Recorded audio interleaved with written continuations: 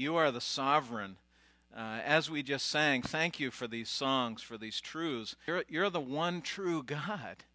You are the one who knows us, knows our lives, our circumstances, and we are just praying for your grace and mercy and comfort for Danny this morning and for Travis and Sean and Heather and their families and all of those who are so close to Teresa. We are so thankful for her and for her life and her love for you, and we are thankful that she is resting peacefully in your arms this morning, free from pain and illness that has plagued her these last months.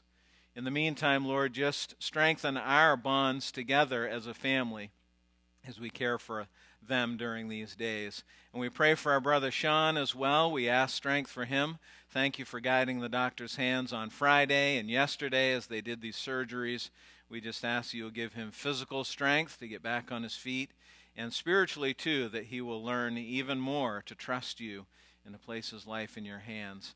And really, that's what you ask for all of us, Lord, as we take these moments apart from life to come together, to worship, to open your word, to encourage and challenge each other. It's that we would place ourselves in your hands and that we would be obedient to what you are calling us to.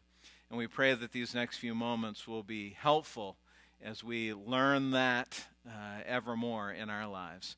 In Christ's name, amen. Thanks, folks. You can be seated. And thank you for being sensitive to the needs of our church body. That's part of the reason why we're here together this morning, for sure. How many people have ever seen a worldometer? Let me explain what a worldometer is. You can go online like everything else in this world. You can Google it, and it'll pop up pretty quick. Don't Google it right now. Robert, I see you on your phone back there. Get off your phone. Stop Googling worldometers. You can Google a worldometer, and what you're going to find is like a population counter, and it's real time. You can watch that thing spin. Click, click, click, click. As someone is born, every second or more around the world, somebody is born. If you clicked on a worldometer this morning, you'd find out that there are 7.8 billion people in this world right now. 7.8 billion people. The top 3 countries in our world in terms of population: China, 1.4 billion people. Does anybody know number 2? India, 1.3 billion people. Actually, if you watch that worldometer right now, you'll see China's counter going like this, and India's is going like this. India is going to be the largest country in the world here in 2 or 3 years. They're going to overtake China. United States is number 3 at 330 million. So China is over 4 times the size of the United States of America. But we watch that, and we find out that there's already 3.6 million more people in the world today on January 19th than there was on January 1st. That's how fast the population of our world is growing. And that matters because as we open God's Word this morning, I'm going to challenge you as we look into 1 Timothy chapter 2 to turn our focus away from just our community here. Now, we talk a lot about our community. We minister to our community, and we want to continue to do that. We know that God has called us to do that. But I want you to think a little bit broader than that this morning. Don't just think about our community, but think about our whole country, and keep going past that and think about our entire world, if you would. One of the last things that Jesus said to his disciples after he rose from the grave, before he ascended into heaven, was to give them a command. It's recorded in Matthew chapter 28. We commonly call it the Great Commission. Does anybody know how that starts? Jesus says to the disciples, "Go into all the world. Go to all nations and share the gospel." Now, there's an interesting fact about that word nations. It doesn't mean countries. The word that Jesus uses there is the Greek word ethne. Ethne, does that sound familiar at all to a word that we have in our English language? Ethne is where we get our word ethnic. Okay? I'm really starting to revisit, I don't know if Arnold's here, I'm really starting to revisit not letting you have caffeine in here this morning. Don't tell Arnold I said this, but if you need to, just bring it in with you. We got to get, I want to make sure you're awake to hear this. Ethnic. And what Jesus was saying to the disciples, if we were going to be a little bit more literal in our translation, he wasn't saying go to every country. He was really saying, I want you to go to every people group, every ethnic group in the entire world. Well, why does that matter? There's 195 countries in the world, but there are a lot more ethnic groups, a lot more people groups than that. Nigeria is a country in West Africa. If you're looking at the map and you know the shape of Africa, right there on the curve, Nigeria. Nigeria is one country, but there are hundreds of people groups in that one country. I was Googling it and trying to figure out, and one place I looked at said there are 150 ethnic groups in Nigeria. Then another said there are 250 ethnic groups. Another one said there are 500 ethnic groups in Nigeria. Bottom line is we don't know. There are hundreds of them. 195 countries in the world, but 17,000 people groups. Groups of people that identify with their own particular culture and their own way of life, and sometimes even their own language. Thousands of these people groups all over the world have almost no Christ followers in them. Almost none. 3,000 of these people groups don't have anyone sharing the gospel with them. No one is telling them about Jesus. No one is trying to plant churches in their areas that they live in. Why is that important? Well, we are so blessed in this country with so many opportunities to hear God's word. We have so many churches, so many Bibles, so many radio stations, so many books, so many websites, so many apps, so many podcasts. So many people who know the truth. And yet there's a lot of people here in our country that don't know Jesus, isn't there? Imagine the countries, imagine the people groups around the world who have none of this. Imagine how many of them need to hear the gospel of Jesus Christ. Well, we're looking at 1 Timothy, and we're talking about life in the church. We're talking about doing God's work God's way, and Paul starts with some priorities for the church that we've looked at the last couple of weeks. Tim talked to us a couple of weeks ago about standing up for the truth, watching out for people who will come in to the church or who will try to bombard the church from the outside in our culture and take away from the truth. So we have to stand up for the truth. And then last week we talked about the priority of gratitude, because gratitude is what motivates us to serve. It's what motivates us to tell other people. And Paul continues here in talking to Timothy and challenges us to pray for people's salvation. When we look at the Great Commission, we look at all the times when Jesus commanded us to go and do this, we see that the main responsibility of the Christ follower is to reach the lost. When Jesus was getting ready to leave, he said, okay, this is what I want you to remember. Go to all the people and share the truth. That's what I want you to do.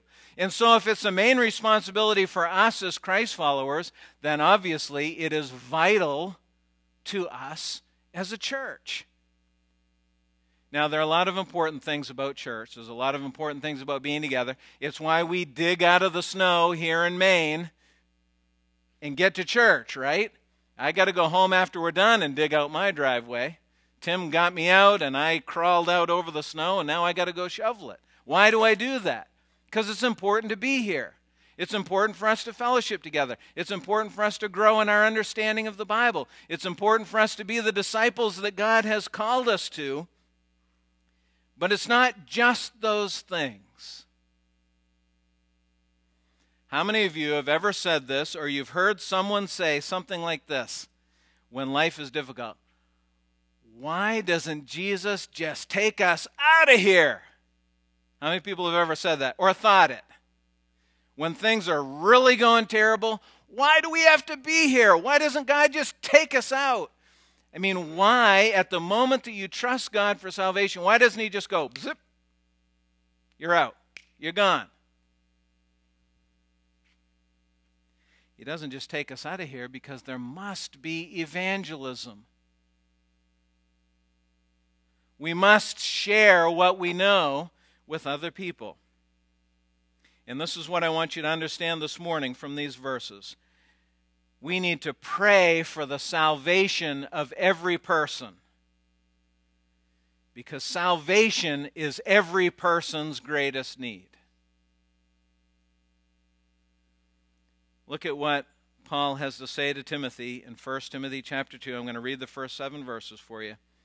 He says, "First of all, then, I urge that supplications, prayers, intercessions, thanksgivings be made for all people, for kings and all who are in high positions, that we may lead a peaceful and quiet life, godly and dignified in every way. This is good, and it is pleasing in the sight of God our Savior, who desires all people to be saved and to come to the knowledge of the truth.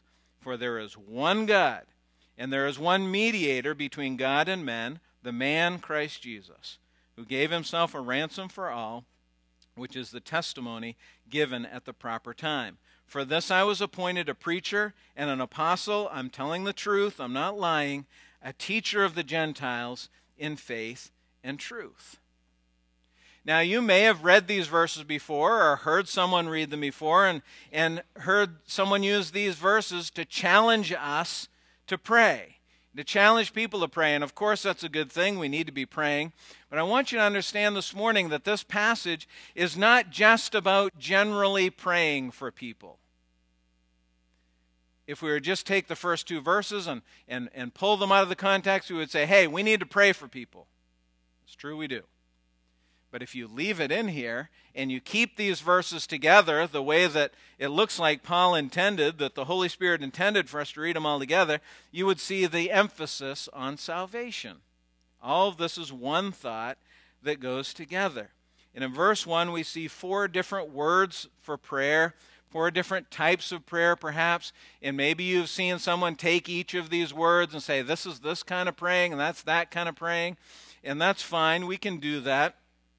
But I think what Paul is doing is emphasizing the personal aspect of prayer for people and salvation. What he's telling us is this. He's saying, look, if you're a Christ follower here this morning, and I would guess that most of you are, if you're a Christ follower, when you spend time in the morning or in the afternoon or in the evening or in the car or whenever you pray, don't just say, God, I hope people get saved. I want people to get saved. He wants us to be more personal than that. One of the words that he uses there in verse 1 is intercessions.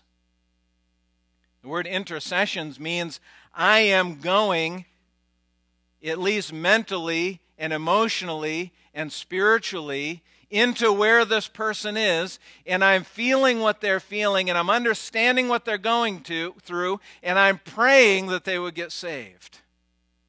That implies that I know somebody who needs to be saved, by the way. That's important for us as Christ followers, that we don't isolate ourselves and separate ourselves from people who need God so that we can know where they are and know what they need. And I want you to see that Paul is talking about that kind of empathy and that kind of advocacy. He says, who should we be praying for? Whose salvation? All people. All people. So are you and I going to literally pray for every person in the world to be saved? Well, not individually, obviously. We can't do that. But who do you know? Actually, the phrase all people here really carries with the idea of all kinds of people. All kinds of people. What happens in our lives as we get older and as we structure our lives? We kind of pick and choose who we're friends with, right? We kind of say, well, I'm going to hang out with this person, but maybe not this person quite so much. And these are my kind of people, and these are not my kind of people. I'm going to spend my time here and not here. God's saying as Christ followers, we shouldn't do that. We shouldn't limit ourselves to just people who are like us. We should be praying for the salvation of all kinds of people, even people who are not like us, perhaps especially for people who are not like us. Now, verse 2 is interesting because Paul says we need to be praying for all people, for kings and those who are in high positions. Well, we don't have a king in this country, but we have a president, we have senators, we have governors, we have representatives. We need to be praying for our leaders, government authorities, officials, those that are over us, those that are leading us. Why should we be praying for them? Well, we should be praying for them because they have a lot of responsibility. One of the reasons I'm glad that I don't have television is because I don't have to watch all the political ads. I don't know if you've noticed this or not, but we have elections in this country, federal elections, once every 4 years for president and all that stuff. And usually we get through one election, we go about 6 or 8 months, and then the ads start for the next one, 3.5 years later. And we sit back and we armchair quarterback it, right? And we say, if I was in there, man, they get paid a lot of money to go in there to Washington and screw up our lives. Well, guess what, friends? It's a free country. You are free to run for that office and collect that paycheck, and you can do it. You know what? It's a lot of responsibility. I'm not saying I agree with all of it, because I don't, but it's a lot of responsibility. We should be praying for them. We should be praying for our president, for our senators, for our representatives, for our governors, for our state officials. It's a lot of responsibility. And Paul reminds us to pray for their salvation because they are often neglected. We don't think about them. Here we are in Oxford Hills, Maine, and we're just living life. We're not thinking about Washington. We're not thinking about Augusta. We got enough things to think about. So Paul says, pray for their salvation. Remember them. Make sure they are on your list. We need to pray for their salvation, maybe perhaps most of all, because we have a tendency to feel animosity toward them. Don't we? Think about how often you talk about our elected officials and try to have two columns and think, these are the times I talk favorably about them, and these are the times I complain about them. Right? Paul says, pray for the salvation of your leaders, for those who are in authority over you. You may be sitting there and you may say, well, Paul didn't have any clue what we were dealing with here. He didn't know what this mess is that we've got going on, whatever it is. I don't even like to... I got rid of the TV. Now I can't even click on my computer, and it's all over the place. He didn't understand. You know what? Paul understood. You know who was the leader, the emperor, when Paul was writing, pray for your leaders? Nero. I don't know how much you know about Nero, but he murdered his own mother. He murdered his first wife, and he probably murdered his second wife when she was pregnant with their child. He was a vile, cruel, vicious person who hated Christians. And what does Paul say? Pray for the salvation of Nero.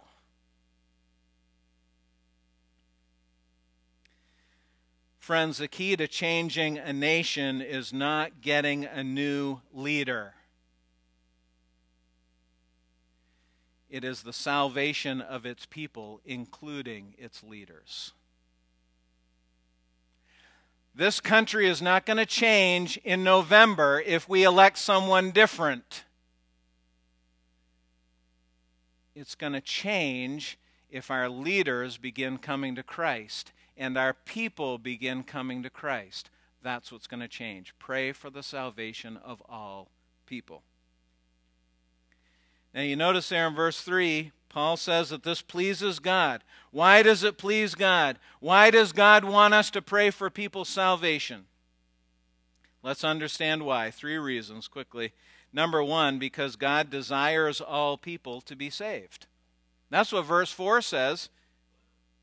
God desires all people to be saved and come to the knowledge of the truth. This is what God wants.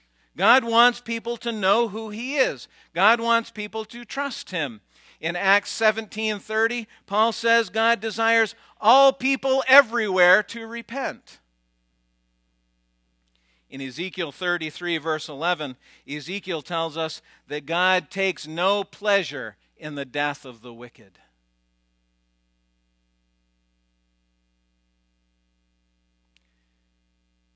Have you ever heard of someone, perhaps a particularly vile person, maybe a serial killer here in our country or a terrorist in another country, and you've heard about that person dying, either being brought to justice and executed or killed in a strike or something like that, and have you ever thought, good, that guy won't hurt anybody anymore? Now that may be true, but I want you to know something about the heart of God, my friends. He takes no pleasure in that. Now, God has no desire for innocent people to be hurt either, and He calls us to justice. But God takes no pleasure in the death even of a wicked person. In Romans chapter 10, verse 13, Paul says, "Whoever calls on the name of the Lord will be saved." The church must pray for the salvation of people in this world because their salvation is God's desire. And it's appropriate for us as God's people to want what God wants.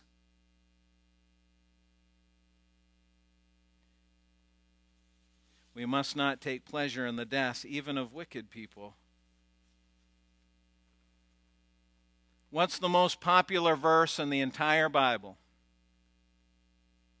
John 3:16, right? I bet almost everybody can tell me the first 6 words of John 3:16. I bet you can. You ready? Here we go. For God so loved the world. We pray for the salvation of people because God's desire is that people get saved. Here's the second reason. We pray for the salvation of people because there's only one God. I'm telling you, I'm sitting here this morning and I'm singing, and I look at Melody and I say, man, these songs. I appreciate Catherine and Melody and Joe and Tara and everybody that picks out the songs. I mean, every song, I hope you were paying attention because I almost didn't think I needed to get up here. You are the what? One true God. Why should we pray for the salvation of people? Because there is only one God, and that is completely counter to our culture. Our culture is not teaching people there is only one true God. Our culture is saying divinity is in you. It's in there. You just got to get it out. That's humanistic teaching. It's been around since Eden. You have what you need inside of you. What's that teaching? That teaching is that there are 7.8 billion gods. Every person is their own God. Or we could look at religions like Hinduism in the second largest and fastest growing country in this world, India, where 98+% of people are Hindu. Hinduism teaches that there are thousands of gods. Many religions and many gods. It was true in Ephesus when Paul was writing. If you're here a couple of weeks ago, Tim told us that in Ephesus they worshiped the goddess Diana. That was their deity. Friends, we need to pray for people's salvation because they need to know there is only one true God. They need to know that. It's very obvious as we look around our world that people do not know that. Here's the third reason we need to pray for people's salvation. Number 3, because there's only one way to be saved. There's only one way to be saved. Verse 5 says, there is one mediator between God and man. There's not only one God, but there's only one way to Him. We cannot approach God for salvation through angels, through saints, through Mary, through other people. We cannot find our way to God through empty meditation or by charitable deeds or by depriving ourselves of earthly things or trying not to do wrong things. There are not many ways to God. There is only one way. Now, unfortunately, there are a lot of churches in our world today who are saying the exact opposite. There are many ways to God. Hey, whatever works for you, as long as you get there. That's not what the Bible says. That's not what God Himself says. I think God is in heaven saying, why are you telling people that? That's not what I said. I said there is one true God, that's me, and there is only one way to come to me, and that's Jesus. John 14:6, another one of the verses that some of you may have memorized. Jesus said, I am the what? I'm the way, the truth, and the life. No one comes to the Father except through me. In Acts 4:12, Peter says, neither is there salvation in any other, for there is no other name under heaven given to men by which we can be saved. There's no other name but Jesus. Most people don't know that, don't believe that, so we need to pray for them. People are trying hundreds and thousands of ways of getting to God. But the only way is Jesus. That's it. There's no exceptions. There's no excuses. There's no shortcuts, no side paths. In my conversation with people over years of doing this, I've heard so many people say, but they're so sincere.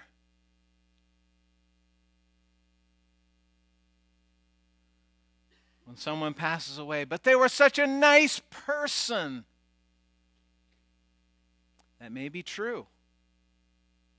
May be incredibly sincere. They may have been unfailingly nice, incomparably generous. But there are no exceptions. When God says there's one way, that means there's one way.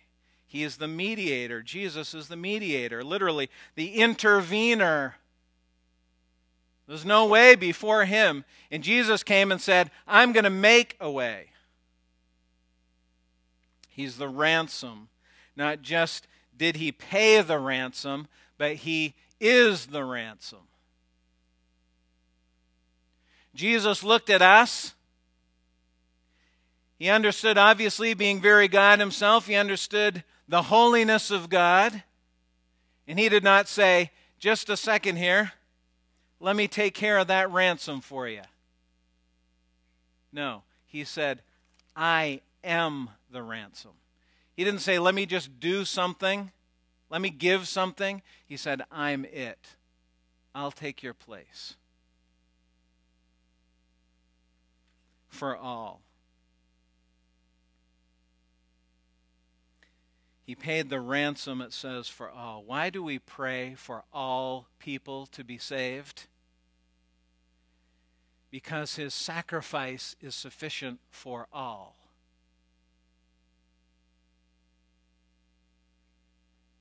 Now, will all come to Christ and be saved? No, they won't. But His sacrifice is sufficient for all. If more people come to Christ, does Christ need to go back and die again? Does He need to pay another price? Does He need to do more so that more people can get saved? No. He already gave the ransom for all. And so we must pray for all, even if all will not come. Christ follower, if you are here this morning and you know and understand the truth of God's love and Jesus' sacrifice, then I urge you this morning, here it is again, folks, drill it into your minds. Pray for the salvation of every person. Because salvation is every person's greatest need. Hands down. There's no exceptions to this statement. And you may be sitting here this morning and hopefully you're thinking about what we're talking about and what God is telling us. You may say, well, yeah, but what if a person is starving? Isn't that their greatest need? If they're starving? Listen to me. If a person is starving and they do not know God, what happens if they die? They will spend eternity without Christ. Without exception, every person's greatest need is salvation. There is a fate worse than physical death. It is spiritual death. Now, we need to care about people's physical needs. We need to. We're commanded to. Jesus said, if you see someone that's hungry, give them food. If you see someone that's naked, give them clothes. If you see someone that's in jail, go visit them. Care for their physical needs. And we must do that as a church. We are doing that. We need to keep doing that. But ultimately, every day that a person lives matters because it's another chance for them to hear the gospel. That's what Peter's talking about in 2 Peter 3 when he says, a lot of people say, why doesn't God come back? Why doesn't Christ come back? Why don't we just end this? What a mess. Just end it, God. And Peter says, look, God is not desiring anyone to perish, but they would all come to repentance. Every day that Christ does not come back is another opportunity for someone to hear the gospel. That's why in verse 7 of this passage we read, Paul said, for this I was appointed a preacher and an apostle. I'm telling you the truth. I'm not lying, a teacher of the Gentiles in faith and truth. This is why we are here. We're here to share the gospel. We're here to see people saved, not just here, but everywhere. That's why Jesus said, go. That's why he said, go. Action is required. Don't wait. You may be sitting there and saying, well, I'm willing. If somebody comes up and asks me about Jesus, then I'll tell them. That's not the command. The command to the disciples was not sit in your living room until someone asks you about Jesus and then tell them. Was that the command? No. The command was go and tell them. Go find them. Some will go near. Some of you have people that live in your house under the same roof, that eat breakfast at the same table, who need to know Jesus. You don't have to go very far. Some of you have people that live across the street, or family members who live on the other side of town. Some will go near. Some will go far. Who's going to go to those 3,000 people groups who have no one telling them about Jesus? Well, maybe one of us. Maybe more than one of us. How do we pray for people's salvation? We pray for it personally, faithfully, passionately. Not like a public defender. Not like a guy who just gets an email in his inbox and says, oh, gee, I got to go defend that guy, and shows up in the jail cell and says, Fred, is it? Yeah, I guess I'm defending you, so let's go. No, like a mother who is passionately defending her child against the charges. Please, please don't do this. Don't do this to my child. Motivated by her love. Can I ask you this, folks? And we're done here, but when was the last time you pleaded for someone's salvation? Not when was the last time you asked God to save people. Not when you said the last time, God, just work in this person's life. When was the last time you pleaded for their salvation? God, please, please. They need you. Save people. Change hearts and lives. Build your kingdom here. That's what we sing, right? Build your kingdom here in South Paris, Maine. Build your kingdom in Brazil. Build your kingdom in Nigeria, in Turkey, in China. This is the only thing that is going to change the world, folks. Is God saving people, changing their hearts and lives.